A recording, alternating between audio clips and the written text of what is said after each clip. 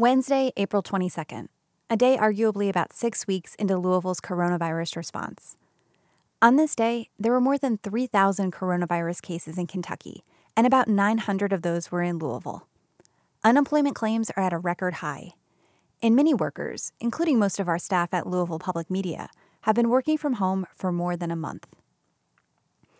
On this one Wednesday, we sent reporters across the city and to Frankfort to talk with people living, working, and trying to get through this unprecedented time. We also asked some folks from all over town to record themselves and send us audio diaries documenting their day. This Wednesday was sunny and warm. It was also the 50th anniversary of Earth Day. Besides that fact, this day is one that, for many, is a lot like the one before it, and the one before that. According to most models, Kentucky's peak hospital use is still a few days away. Schools and restaurants are closed. In-person worship services are banned. Everyone's talking about this new normal and unsure about whether Louisville will see the surge in coronavirus cases other places have, or whether all of the social distancing measures have worked and the worst is behind us. From a church in Louisville's East End to the Salvation Army downtown to an elementary school in the West End, here's what April 22nd sounded like. Our day begins just after 5 a.m. with a UPS worker and college student named Parker Malatesta. So it's about 5 a.m. right now. Just got back from work. First thing I always do is shower. And then usually I wind down by reading a book or watching something. I'm a junior at the University of Louisville studying political science. I'm also a package handler at UPS. When I wake up tomorrow, I need to finish a research paper I have on China. It's actually finals week this week. Once I finish that, I only have a few more papers and an exam on Saturday, but I can see the light at the end of the tunnel. Feels good.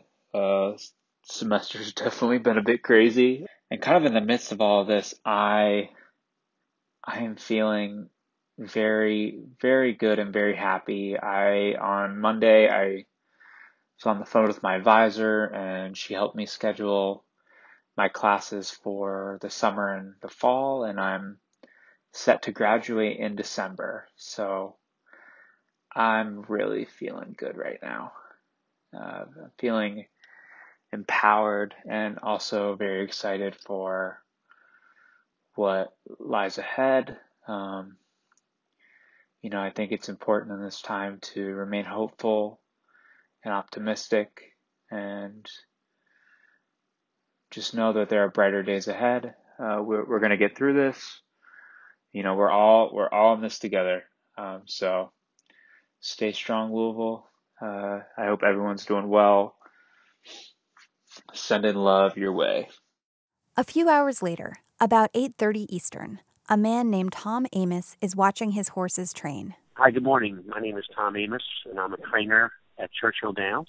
Amos isn't in Louisville. He's about 700 miles south of here, waiting to hear when he can bring his horses up to Louisville for Churchill Downs spring meet. I'm in New Orleans right now. I'm at the Fairgrounds racetrack, which is a sister track to Churchill Downs. I'm standing right against the racetrack right now. I have horses on the racetrack. There's about 50 horses on the racetrack right now exercising. It's a mile oval and a very wide dirt surface that the horses train over, and this will go on until about 10 o'clock. Right now at the fairgrounds, there's about 500 horses stable on the backside that are exercising on a daily basis, waiting in limbo, basically, to find out when Churchill's going to start. So normally, if we were in Louisville right now, we would be training the horses in the same fashion. But truly, the horse racing world and the sports world would be coming into Louisville and paying attention to our sport. It's a time where there's a little spring in your step, and with what's going on, it's a little different, obviously. And it might be an understatement. Back in Kentucky, the state's National Guard has activated more than 800 service members across the Commonwealth. In Louisville, they're setting up and staffing a field hospital at the fairgrounds, just in case hospitals are overwhelmed and we need additional capacity. A little after 9 a.m., WFPL's Ryan Van Velzer meets a Guard member at their Joint Operations Center in Frankfort. Kentucky National Guard members are helping at food banks, drive-through testing sites, and at some hospitals. All of their field missions are ran out of here, a nondescript brick building on base in Frankfort, Kentucky. As Public Affairs Officer Gus LaFontaine explains, ordinarily, their new operations center serves a different purpose. We're inside a gymnasium that's got basketball hoops positioned at each side. We've got tables set up to maintain social distancing. Each person has their own table and their battle desk. Every morning, about 24 guardsmen at the center join in a call with operations across the state, providing updates, sharing information, and making adjustments as guidelines and missions change. Take, for example, food banks. A part of that not a lot of people realize is that their volunteer base was senior citizens, the vulnerable population. The Guard has stepped up efforts to fill in these gaps and provide help where they can, even when that means staffing state call centers. But not everyone was at first thrilled to hear about the Guard activation in Kentucky. LaFontaine says some worried about the declaration of martial law. We received a lot of that upon activation, but that fear has subsided in the last several weeks. Many of the people who serve in Kentucky's National Guard are citizen soldiers who have jobs outside of their service, including LaFontaine. He runs 2 child care centers and a private school in Madison County. They're closed right now, but he's still got a lot on his plate. I drive back and forth an hour each day. I have 5 kids back home and a wife, and so being at home every night allows me to assist in that function because I'm not just a soldier. I'm a dad and a husband too, so I've got to be able to do that job. LaFontaine and all the guardsmen I spoke with say they feel fortunate to be able to serve Kentucky in a time of crisis. I have to say that I'm very excited to be able to serve the Commonwealth of Kentucky right now as we battle an enemy that we've never fought before.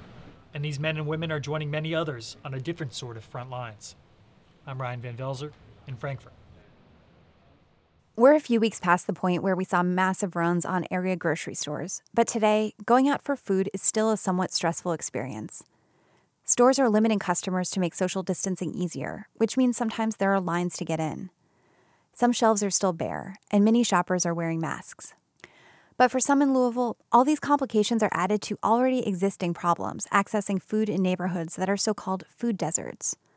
Around 11 a.m. on Wednesday, WFPL's Amina Elahi is in the parking lot of Costco in the East End. It's almost 11 a.m. and the parking lot at the East End Costco is busy but quiet. Shoppers are being let in one at a time, and employees are spray sanitizing carts outside the front entrance. Some people come out with carts piled high with food supplies. Others balance tall plants destined for their outdoor spaces, and a few lucky ones have quarantine gold, multi-packs of disinfecting wipes. They're all walking quickly and keeping their distance. Many are wearing masks, including the woman I'm there to interview, Chanel Helm. But before we can start our conversation, Helm has to take a quick call. You can't get set on the streets. You can't even evict anybody right now. And she's dead wrong for trying to threaten you with eviction, and you don't have any income. You see what I'm saying? Helm is the core lead organizer of Black Lives Matter Louisville, and she says when it comes to inequality and the challenges West End residents face, nothing has stopped since the pandemic.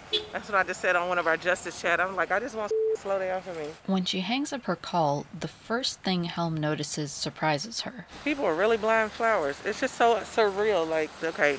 Helm is there to buy more basic items. Everything from toilet paper to groceries for people who've been displaced from their homes, new mothers, and others who are having more trouble than ever getting those essential items. Helm describes the situation in the majority Black West End not as a food desert, but as a food apartheid. You only have like 2 major grocery stores, 3 like smaller chains, and then you got a host of Family Dollars and Dollar Generals. Telling 50,000 people to hunker down is going to cause a strain on those stores, and it has. The other thing is all that food out there is trifling as hell. It's overprocessed. Certain stores only get certain things. So we come to the big box stores like the wholesale places and be able to knock out, a whole family or 8 or 10 or even, several at a time. Helm says Black Lives Matter is helping people who can't work. The GoFundMe they set up to support this kind of aid during the pandemic has raised more than $9,000. But that money is going towards supporting immediate relief. Meanwhile, families can't make rent. They have their landlords or their property management companies, really telling them they have to pay rent, but they don't even have the money to feed their families or get cleaning supplies or to hunker down, which is why we say like hunkering down or like just staying in or even quarantine is really a privilege when you don't even have the funds to do so, to have food to eat for 2 weeks and stay inside your home for 2 weeks. That's why Helm makes the trip clear across town in the middle of a pandemic when she's high risk herself because she has asthma. Out where she lives, transportation and funds are limited for a lot of people, but she's got a Jeep and a Costco membership. That gets the job done for now. I'm Amina Elahi in Louisville. With schools closed, Jefferson County Public Schools isn't just trying to find new ways to provide instruction to its nearly 100,000 students. The district is also still trying to provide food.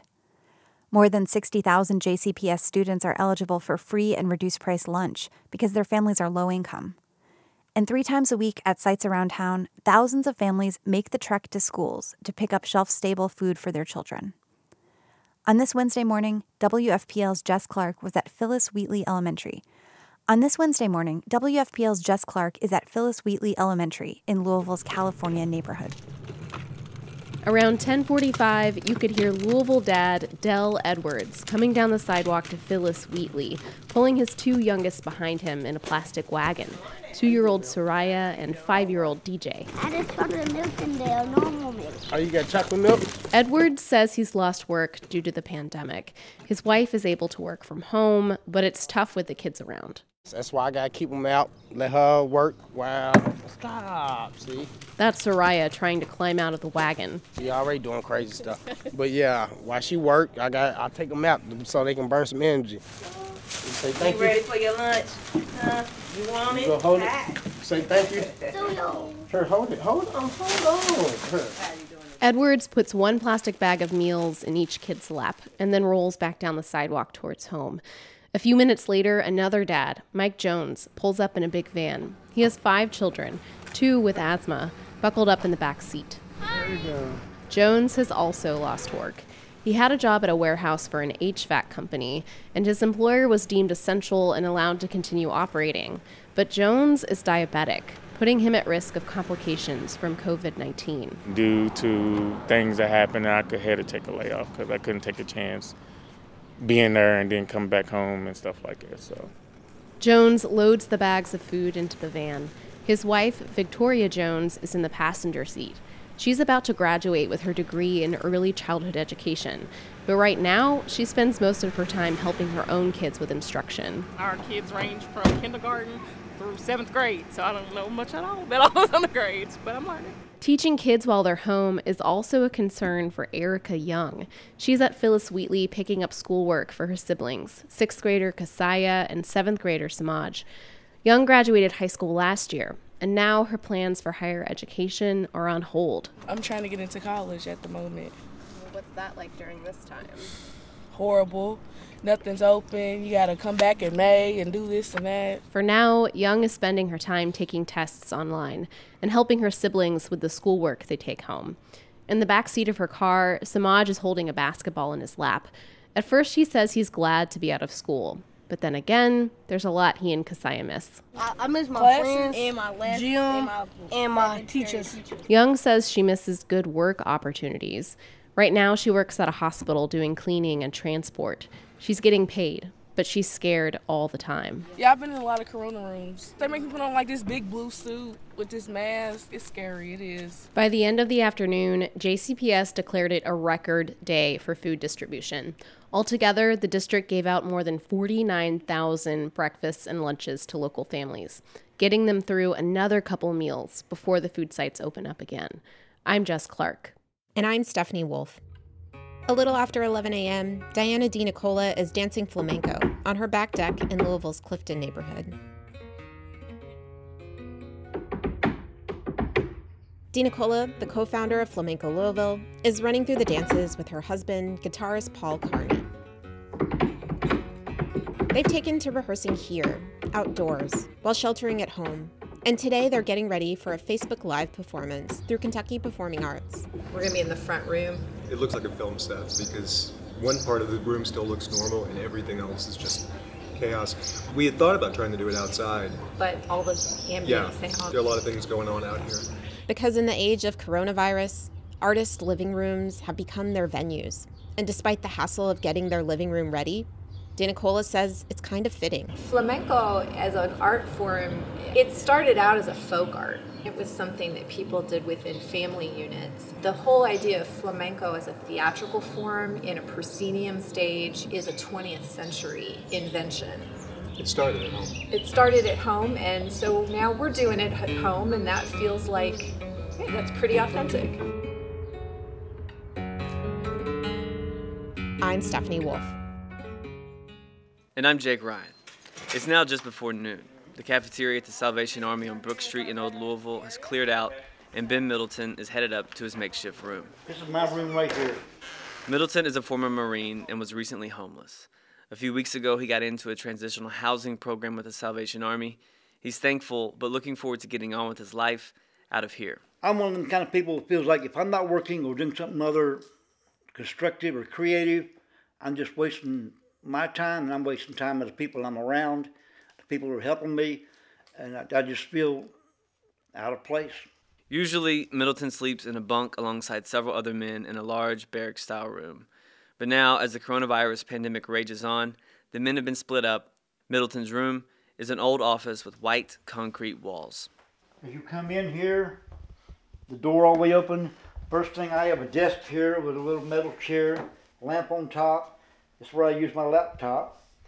Right next to it is my bed. It's a single bunk bed, drawers on the other side. There are no windows, and it's a tight space. And I got a nightstand in the corner. But it's neat. Ain't much, but it's comfortable. He's 62. He wears dark, wire-rimmed glasses and keeps his gray beard trimmed short. He doesn't wear gloves or a mask, even though he lives here with dozens of other men. At this point, there's been at least one case of COVID-19 here at the Salvation Army. And though Middleton says he and the other men were on edge a bit after learning about that, he isn't too worried. Like he said, he's more just irritated at the disruption the virus is causing. I think the lockdown is really overrated. It's just like, it feels like, it's almost like they're telling us not to be human anymore. Sitting on a spare bed in a room just outside of his own, he begins talking politics. I'm a huge fan of Thomas Jefferson, and my favorite quote from him is this: "That government is best which governs least." Middleton spends much of his day reading conspiracy theorist websites. I'm a fan of Alex Jones. And he thinks the government is using the coronavirus to control people. It's obvious it's all about control. Which is, we Americans are not about being controlled and pulled around and yanked around like a yo-yo. Middleton thinks the virus is no worse than the common flu, or H1N1. But he's wrong. Leading scientists and disease experts have debunked those claims. And elsewhere at the Salvation Army, it's clear people are heeding the warnings. By 1 p.m., Gwen Brent sets up a table and chairs, positions a sign-up sheet just so, and readies to hand out meals to residents in the family shelter. Brent has been a case manager here for more than 30 years. People are concerned, they're worried, they're not sure exactly what's going to happen next. I've got families that stay in the family emergency shelter on the second floor. They're still waiting on their unemployment. I don't believe they've seen it yet. Haven't seen the first check yet, but we're going to try to help them as much as we can. She takes precautions. She wears a thick mask and plastic gloves and carries with her disinfectant wipes and spray. Before the families begin to arrive, she pauses, inspects the space, and says, yeah, she's worried. But here, at the Salvation Army, a crisis is not necessarily anything new, and the day's work must go on. I'm Jake Ryan. Just after 2 o'clock, 5th grader Sophia Catalini is sitting in her apartment finishing some schoolwork. Sophia's father, Rocco Catalini, owns an Italian restaurant called Rock on Bardstown Road in the Highlands. Even though restaurants are closed on this Wednesday, they have been for weeks, Sophia is heading over to Rock soon to help her father with takeout orders. But right now, she's kind of enjoying the slower pace. My name is Sophia Catalini, and I go to Sacred Heart Model School, and I am a 5th grader, and I live in Louisville. It is 2:07, and right now I'm just doing some schoolwork, and it's been very interesting to experience it at home and do all my schoolwork at home and everything on electronic, but it's been pretty good. My routine has changed a lot because everything is now on electronics for school. I'm always seeing my friends on FaceTime and not in real life, and it's just like I'm always home, and I'm usually always outside when Corona wasn't happening. And yeah, and it's super nice. And right now, if you could hear that in the background, there's a drilling noise. I'm at an apartment complex, and they're working on stuff. And me and my mom went on a walk today. It was really nice. We usually never go on walks, but ever since Corona, we've been spending more time on walks and really thinking about life. It's really put me on a calm mood because I had so many activities and stuff. Now I just feel like I'm super calm and super chilled out. And I think it was a good break, but I wish I could go outside more. In Jefferson County, several COVID-19 hotspots have emerged, all connected to local nursing homes. At Trayton Oak Towers, a senior living facility in Old Louisville, at this point, 29 residents and 14 staff members have tested positive for the virus. 11 have died. But on this Wednesday, there's another story here. Now, it's 2:30, and WFPL's Jared Bennett is at Bill Latta's 100th birthday party. A handful of people are gathered in front of Trayton Oak Towers senior living facility, waiting to see Bill Latta on his 100th birthday. It's a festive scene. The sun is shining, some are holding balloons or a bright yellow sign, and everyone is wearing a colorful mask to cover their face. Reverend Lori Kyle is there from the First Unitarian Church, where Latta has been a member since 1961. Kyle reminds the crowd that today is also Earth Day, a fitting holiday for Latta's 100th birthday. Bill was one of the pioneers at our congregation for advocating for solar panels. He and his wife Martha were the first ones to donate and have that done. Kyle says since the Lattas installed solar in 2008, 24 other households from the parish followed suit.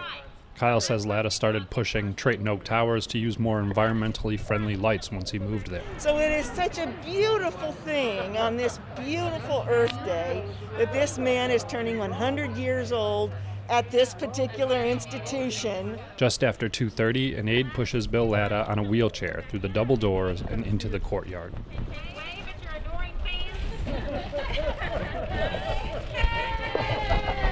And then they sing Happy Birthday. Happy birthday to you. Happy birthday. It's a nice moment near the end of a difficult month at Trayton Oak Towers, with dozens of residents and staff members testing positive for the coronavirus since April 9th. Some residents have died. The celebration doesn't last long. Latta waves goodbye. And just a few minutes after he made his first appearance, Latta's aide takes him back into the facility. I'm Jared Bennett. A little after 3 o'clock, Erin Hinson is on our front porch in the Shelby Park neighborhood. Hinson is the founder of Louisville COVID-19 Match, which she started in March as the pandemic began to hit the city. The concept is pretty simple. People sign up either as someone who's relatively low risk and is interested in helping others, or someone who is high risk and needs help. Then Hinson matches them, helping elderly people and people with underlying conditions get groceries and medicine without leaving the house. So far, they've matched nearly 250 volunteers with 250 people who need assistance in the community. My name's Erin Hinson, founder of the Louisville COVID-19 Match Program. It's currently almost 3:30 in the afternoon. I just finished the non-traditional instruction with my kids. So I have a 9 and a 7-year-old, so 3rd and 1st grade. So while I had the boys focused on doing their 20 to 30 minutes of reading, I was able to kind of pull myself away and return a couple of phone calls, and we had a volunteer in the 40272 zip code. We don't have a ton of volunteers in that area right now, and so we had a gentleman who was kind of frantic because he had a can of beans for dinner last night, running out of food, can't cook, doesn't really know how to cook. He's in his 80s, probably shouldn't be cooking, if I'm being honest. And so what do you do with that? So I ended up calling Councilman David Yates' office just to see if they had any ideas about the frozen meal program, to see if the city was going to bring it back online. And they were super, super helpful in not only getting him connected with that with the Meals on Wheels program again, but also David just was like, I'll volunteer. I'll be his volunteer. And so now Councilman Yates has a match, and he was going to run to the grocery store this afternoon and make sure that he had food. So unfortunately, I've become really familiar with the sound of desperation. Not something I ever thought I would become good at, managing the stress of others in that way. But every day, our team takes calls, and people are desperate. And a lot of times, people get our phone number because they saw us in the newspaper or heard us on the radio, or a neighbor told them. And so we're constantly telling people like who we are and what we do. And sometimes that's not what people need. Sometimes people are just hungry. And I am not a person that can just say, well, that's not what we do, and move on to the next call. If this is my city, these are my people, and if you are hungry, I'm going to make sure you have food somehow. Around 3:30, Anthony Gallagher and Alicia Marie are getting ready to talk to their father via video chat. Their dad, Mark Saunders, is a healthcare worker. He's a vascular technician at Norton Autobahn Hospital, where he's been working for 40 years. But for about the past month, he's been a COVID-19 patient at that same hospital. A week before we talk, Saunders was moved out of the intensive care unit into a standard hospital room. Marie shared a video on Facebook of the journey from one room to another. In it, her father is rolled down the hall on a gurney. His colleagues, all masked hospital workers, line the hall. Hit the Road Jack blares over a speaker, and everyone cheers and claps. My name is Alicia Marie. My last name is Marie. My name is Anthony Gallagher, Mark's oldest son. So my father's name is Mark. He has been working at Norton Autobahn Hospital for over 40 years, and he is a vascular tech. So he has been in the hospital since March the 24th, I want to say, on a Thursday. So we're coming up on a month. With the current state, it's been challenging because you can't be there. For me personally, that's the most challenging part, is to not be able to be with family and show that support to your family in the hospital so they can see and feel you there, help them fight through it. There have been a lot of cases where people are healing from the virus and being able to go home shortly after, or who are on the ventilator and coming off the ventilator and they're operating the way that they were pre-vent. But our father's situation isn't that. At this point, it will be a month in the hospital this week, and he still has a minimum of 2 more weeks inpatient at Fraser. So it's a longer journey for us than it is for others. So even though we do celebrate that, yes, he is corona-free, it's a daily, gradual thing. And he's still battling the effects of the virus. So one of the big blessings for us have been the fact that he has been there for over 40 years. So, you spend a lot of your time and a lot of your life around your coworkers, and that is his family. Since we can't be there physically, a lot of them have visited, and they did a big parade for him, and that's just been awesome to see. Even though we aren't able to be there physically with him, his team has a schedule of who visits him throughout the day. So they're able to be there to touch him, to help him go throughout his everyday life and encourage him when he's down when we can't.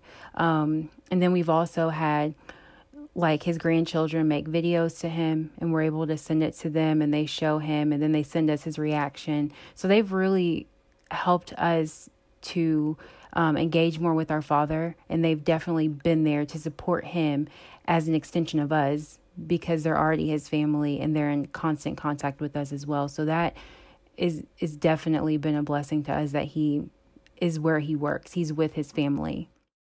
It's been a tough time to be working in the arts. Many of the city's major arts organizations have announced layoffs and furloughs. This poses real economic problems for a lot of these arts workers. But for dancers, there's an additional challenge. They've got to stay in good physical shape. WFPL Stephanie Wolf found one ballet dancer with a non-traditional approach. Over in the Clifton Heights neighborhood, Louisville ballet dancer Justin Hogan shows me his backyard. It's good size, very green. A few trees in the back corners provide a nice patch of shade. And that's where we stand, more than 6 feet apart, to hide from the late afternoon sun.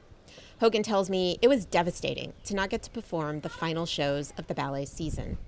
And also reassuring in a sense, it was absolutely the correct call, not only for the community's safety, but also for ours. He's been staying in shape by taking virtual dance classes.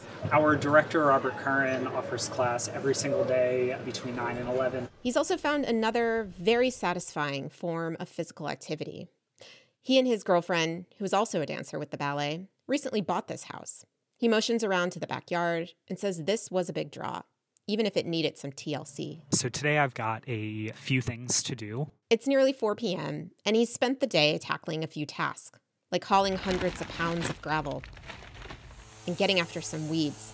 The last thing is a project that I've just started this week. One of the previous owners in the house started to bring down a tree in the backyard, and what they ended up leaving was a part of the trunk that is about 6 feet high. And rather than go out and get a chainsaw, I decided that it would not only be more fun, but also a better workout to go out and get an axe and fell it by hand.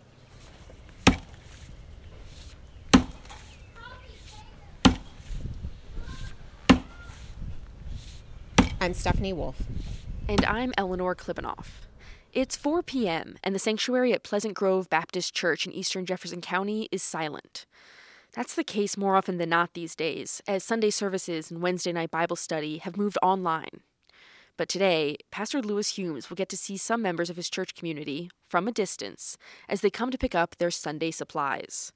Humes is handing out hymnals so people can follow along with services at home, and little do-it-yourself communion kits. And if you take one of these and you open the thin plastic on the top, a wafer is exposed, and then you open the other one and the juice is exposed. That's so handy. And so people will be able to take these home. I'm getting a sign up so that we know who doesn't get them, and then we can make deliveries tomorrow and Friday.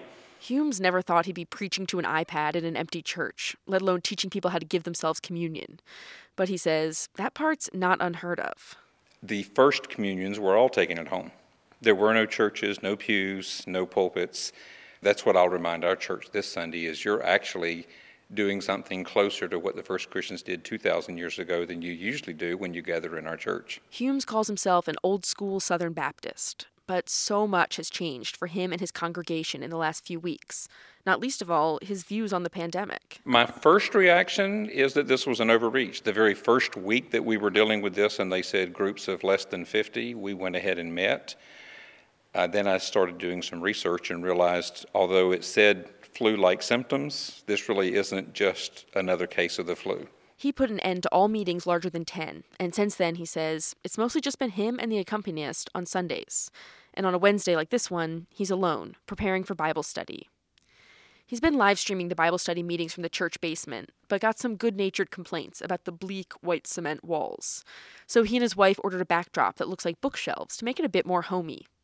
But he still hasn't managed to replicate the freewheeling discussions he's worked to cultivate over the years. My normal Wednesday night, I'm prepared to bring a lesson, but seldom do I actually bring that lesson because I start with two questions. What have you read in God's Word in the last week that was a blessing to you?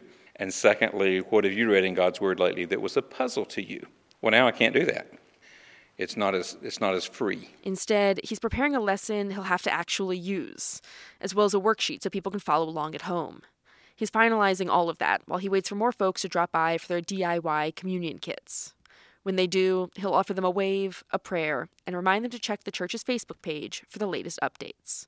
I'm Eleanor Klibanoff in Louisville. Later that hour, Courtney Bennett is sitting in her car after a house call. Bennett is a hospice vet who travels to help sick and dying pets. Often, like today, she's putting down a sick dog and then helping the family grieve. This is complicated in the age of coronavirus.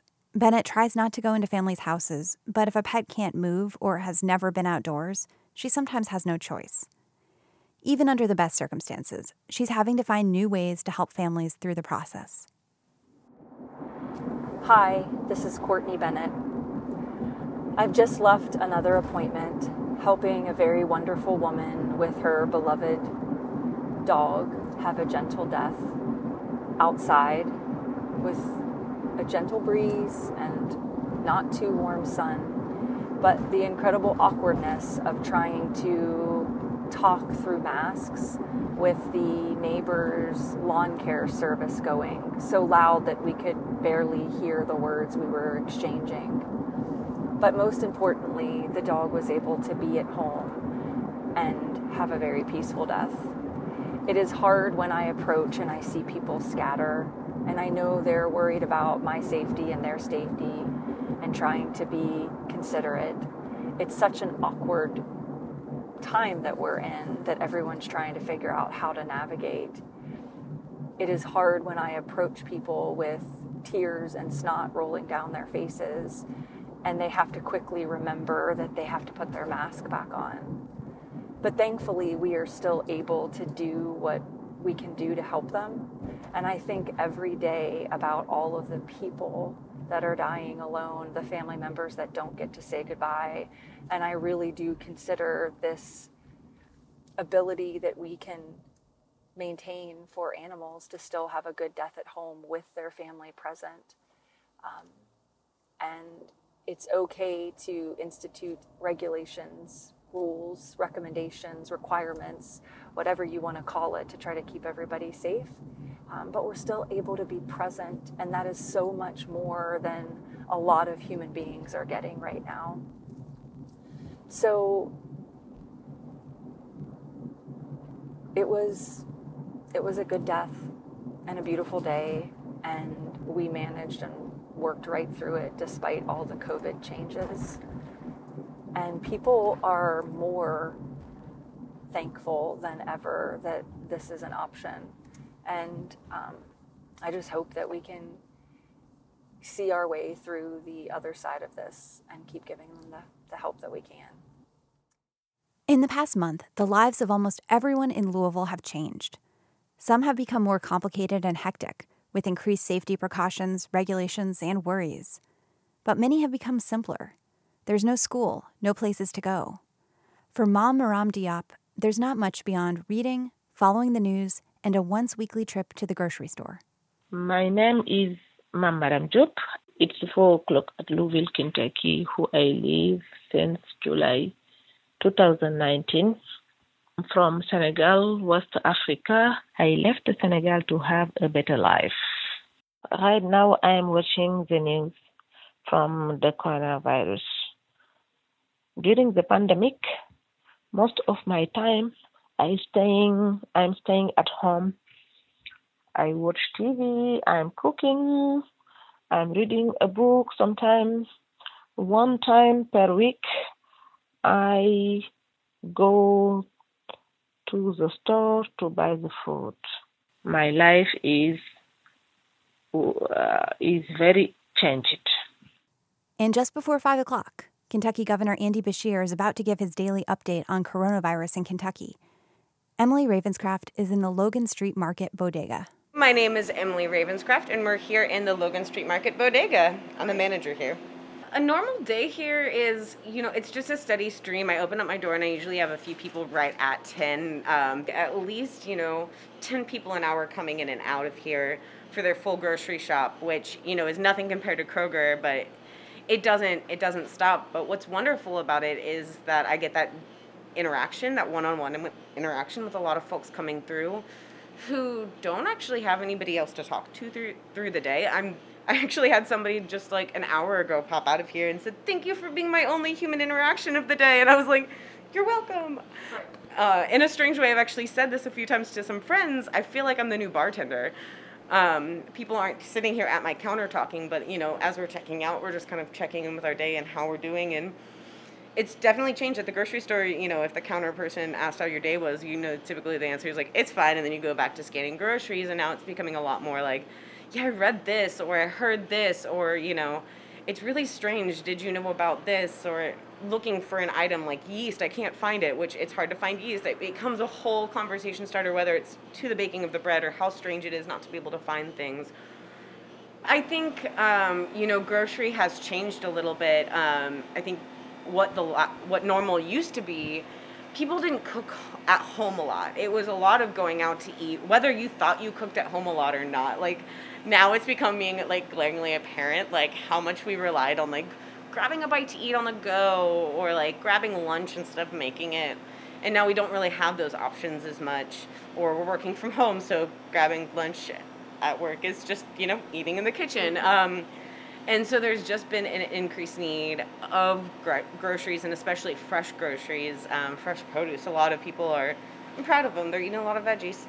It is the 5 o'clock hour, and it's also my closing time, so it's Beers with Beshears. I actually open up a beer every day at 5 to end my day, and put Andy Beshear on my computer and just, kind of clean while listening to what all the updates are.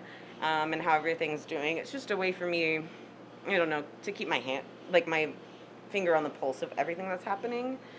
And it's comforting to also just finally get a breakdown of what's happening here. It's not reading Facebook. It's not reading the news necessarily. It's being spoken at me. And it's what I love so much about him is it's a lot of numbers and facts and figures, which are things that I respond really well to. But it's also we will get through this. We will get through this together. The daily chants and the pictures from everybody. And, Virginia, God bless her. She's my favorite. She's the true MVP. Yeah, so you got to have some routine, and that's my new routine. Beers with Bushiers. We're going to get through this, and we're going to get through this together. So say it with me. We're going to get through this. We're going to get through this together. And one last time, we're going to get through this, and we're going to get through this together. These pieces were reported by the staff at WFPL: Jacob Ryan, Amina Elahi, Jess Clark, Stephanie Wolf, Jared Bennett, Eleanor Klibanoff, Ryan Van Velzer, and Ryland Barton. Editing and production was by me, Erica Peterson, Laura Ellis, Michael Edgerly, and Kate Howard. Special thanks to Parker Malatesta, Courtney Bennett, Maram Diop, and Sophia Catalini for recording themselves and sending in audio diaries.